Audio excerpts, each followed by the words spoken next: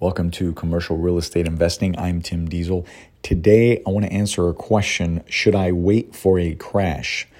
And you can always go online, get more information, www.dieselcommercial.com, and you can write in if you have any questions. You can also look at our articles that I've written, and anything else I can help you out with, definitely reach out and we'll get that taken care of for you.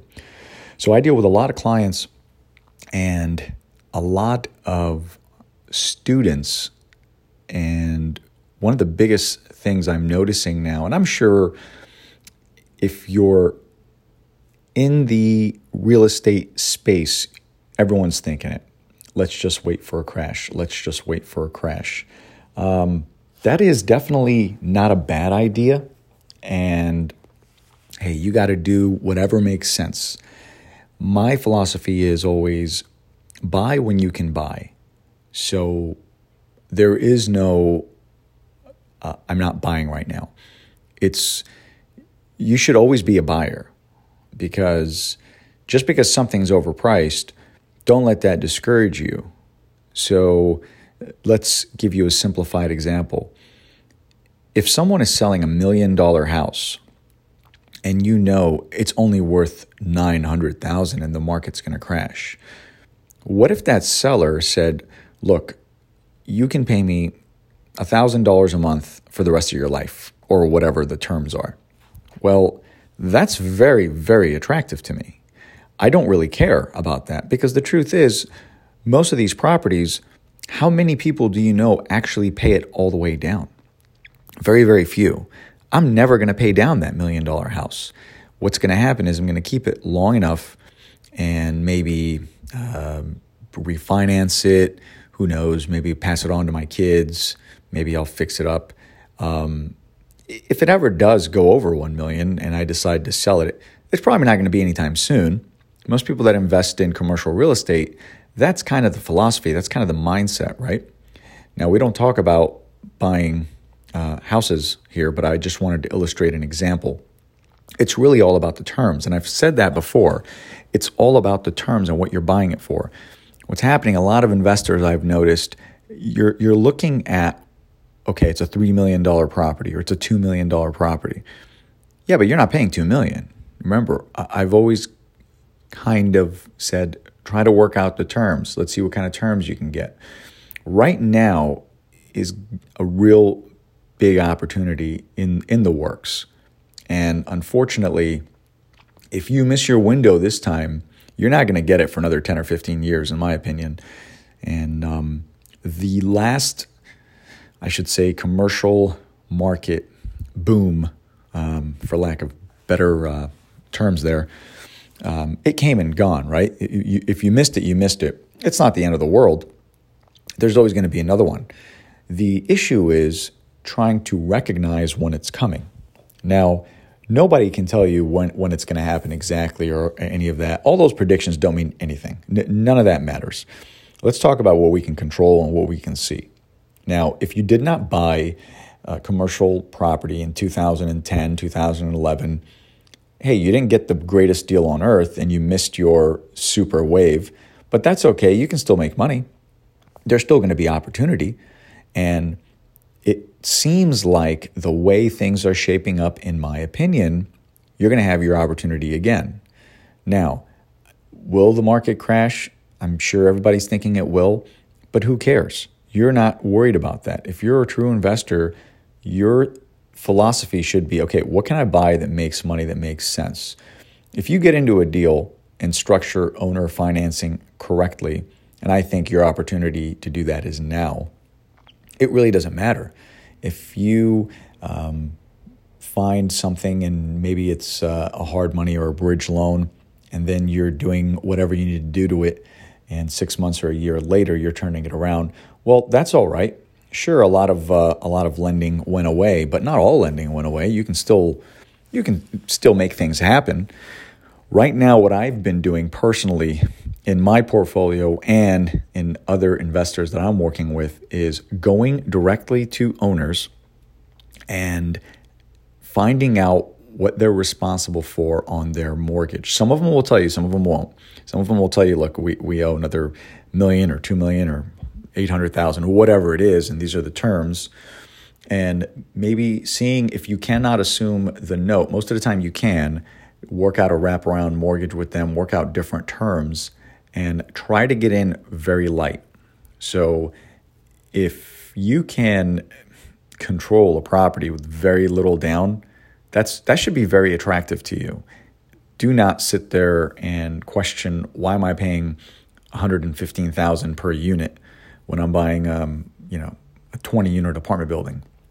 Well, it doesn't matter. Does it cash flow, and can you get in light? If you're buying a negative cash flow, well, that's obviously a dead deal. It doesn't make sense. Why would you even do that? But if you're buying something and you can cash flow from day one and you stand a chance to do better, that's an opportunity. And there's a lot of people right now, maybe they're scared or concerned. Maybe they're not collecting rent from their renters. And sometimes it's not that they're doing a bad job. Sometimes you just get tired of it. You've owned the property for 5-10 years. You've made money on the deal. And you're just thinking, look, this is enough. Again, most people that get into commercial real estate, they're not spring chickens. They've been doing this for a while. They're a little older, and it's kind of, they're at the point sometimes where they might be sharp as a tack, but they're just, I'm really over this. I don't want to do this. And if you offer structured payments to them, that's very, very attractive. Owner financing is a very good thing. I have not had too many cases where owner financing gets denied. The only time it does get denied is when there's another commercial broker in the deal. Unfortunately, I love commercial brokers. I am one, but I got to tell you, if you have the wrong one on the other side, they will say no before you even get a sentence out. So be very, very, very careful about that.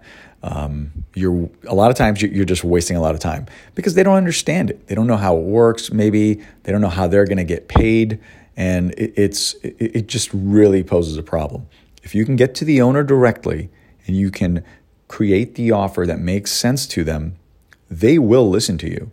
They might, I've had a few times where they say, look, I only want to hold the note for a year or something like that. But it's very rare that they say flat out, no way. It does happen, obviously, but it happens a lot when there's another broker involved. You got to keep in mind, when you're going after a property that's listed and everybody's going on LoopNet and they're going online, if you're in a market, now I don't know everybody's market, but some of those commercial brokers that are listing those properties, a lot of times they're not going to make it very beneficial for the other broker. A lot of commercial brokers don't like paying any fees to other brokers. Well, that puts you at a disadvantage already, because I always say, have a commercial broker help you find property. Well, the truth is, if you're a commercial broker and you're going out there to find your client a property, a question that comes up a lot is, hey, what's the co-broker on this thing? How much am I getting paid? If that other broker says zero, how likely is that commercial broker going to take that deal to their client? Probably not very much. I'm always upfront with people and I tell them, listen, I got to make a certain amount of money. If I can get the other side to pay, that's fine. I'll do that. I'll save you some money. If I can't, someone's got to pay my fee. Now, I usually prefer not to charge the buyer, but I've got to show my value, right? I got to make sure they get a good deal. I got to help them structure the thing. And that's never a problem. But unfortunately, when you're going after a property that's listed and advertised, you're wasting your time. When you're going after these properties that are maybe an old school broker is representing them, it's going to be really tough. I'll tell you right now, it's going to be very, very tough. Now, I've had a few of them that are awesome, and they know a lot more than me, and they've actually taught me a few things, and it was a great experience. But many times, it's just not going to happen because that broker is talking to that seller, and they have to present your offer. But I'm not saying anybody does that, but maybe they're not presenting it in a way that makes sense. So it's all about the presentation. It's all about the way that makes sense. So if you go after an owner, and I'll give you a great example right now. Let's say you're going after a retail building. This works in anything. I have found it's easier, obviously, multifamily properties, retail properties, maybe office, maybe. Industrial, it's very tough to get owner financing. I've never gotten it. I'm not saying it's not possible, but it's very rare. You'd probably get a short-term a note or something like that, but those are tougher. Now, if you're going after a retail building, and then we've all heard companies like Pier 1 and JCPenney and all these bankrupting companies. I'm not saying anything on that magnitude. I'm saying a smaller strip that we can all wrap our heads around. If you're going after these properties, maybe you're contacting the owner. You can also work out, I suppose it would be not really a master lease, but you could do a master lease. You could work out all kinds of terms where you would let the owner know, hey, listen, I want to get in there. I want to find the right tenant, and I'll do whatever I have to do, whatever the case is. I'll give you a deposit to give me maybe 6 months or 3 months. Don't start charging me anything until I get this up and going. Now, I've worked those kind of deals all the time. So let's suppose the property is $1 million and it has 4 vacancies. And for simple math, this is a retail building and it has 10 spaces. So 40% of the property is vacant. Well, it's not likely you're going to go to a bank and they're going to love this deal, especially right now. So no one's going to like this thing. So if you go to the seller and you tell him, hey, listen, I need you to participate in financing here, they're going to listen to you because odds are you're probably the only buyer and you're not going to offer them all cash to lowball them and insult them. They're going to say, okay, well, this guy seems like he's doing something. So if you work out terms, and remember, owner financing are any terms you want. There are no rules here. A lot of times I'll put maybe, I'll say, hey, listen, I'll give you $10,000 down at closing, and in 2 months, I'll give you another $25,000. And in 6 months, once I get that tenant, the money I get up front, I'll give it all to you. And then we can start payments or whatever they want. So structure it creatively. You guys can get into a lot of property very light right now. And I have a real good feeling, there's going to be a lot more opportunity coming. So definitely don't miss on it. And if you're having a tough time with a broker, just go after another property. There's plenty of them out there. And there's going to be a lot more. And the vacant ones are really screaming for opportunity because there are businesses. It's not like all of America is shutting down. So definitely look on that. Go on my website, timdiesel.com. There's a blueprint there. Download it. It's free. I'll have your email. I do not send out a whole bunch of emails, probably ever. As a matter of fact, if you're on my newsletter, I still in the process of starting it. I haven't even sent out emails to anybody. This is all information for you. And go ahead, use it, take advantage of it. If you have a property anywhere in Florida and you need help, I have a title company. I can definitely help you out, save you a lot of fees, even if I'm not even in the deal. If you just had questions or whatever the case is, it doesn't have to be Florida. It could be anywhere in the U.S. If you just have general questions and you want to know, reach out to me. We'll definitely give you some tips and advice that I've used. And any other social media platform, I'm on all of them. Thank you, guys. I hope this was helpful. Enjoy your week.